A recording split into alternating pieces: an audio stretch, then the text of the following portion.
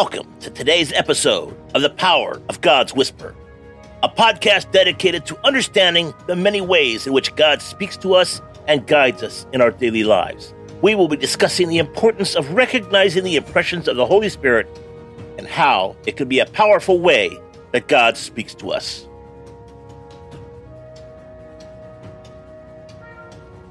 Today's episode, God's Love Letter.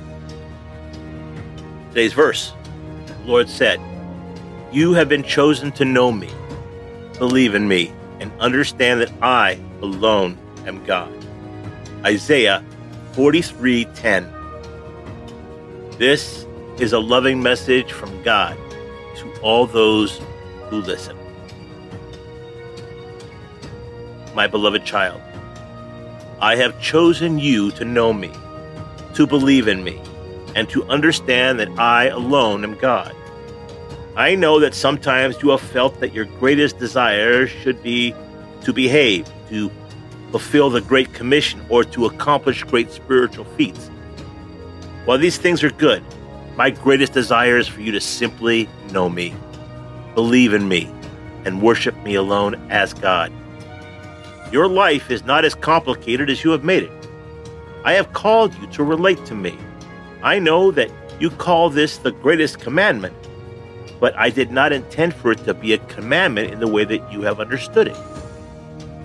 I am not giving you orders to love me. Love under compulsion is not love at all. I am simply telling you that loving me is your highest goal, and one that's purpose that will lead you to fulfillment. This is your purpose, your design, the reason I made you. Your primary responsibility in life is to look to me.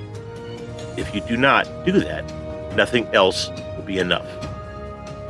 When you listen for my voice, you need to be aware of this. If you seek guidance, correction, wisdom, revelation about the future, insight into your problems, or anything else without understanding my highest goal for you, you will hear with the wrong ears. My voice will turn into a harsh command, or a never-ending instruction manual, or an impossible assignment. You will dread hearing me and hope that I remain silent. Your perception of me will become more and more skewed until you lose sight of my true nature. But if you are thoroughly convinced of my highest purpose for your life, to know and love me, my words will take on a different sound. You will crave me every day and be satisfied in what you hear. So, my child, seek me first, and all these things shall be added unto you. Let's pray. Father, there's freedom in choosing simply to know and love you. That takes the pressure off my spiritual agendas. May I hear everything you say through that perspective. We hope that this message has encouraged you to be open to the unique ways in which God speaks to you and to share those insights with others in humility and love.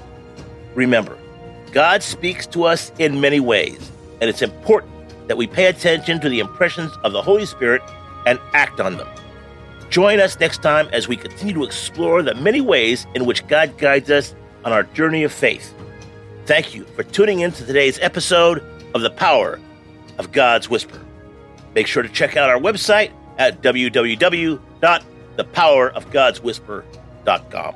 Take care, God bless, and make it a great day.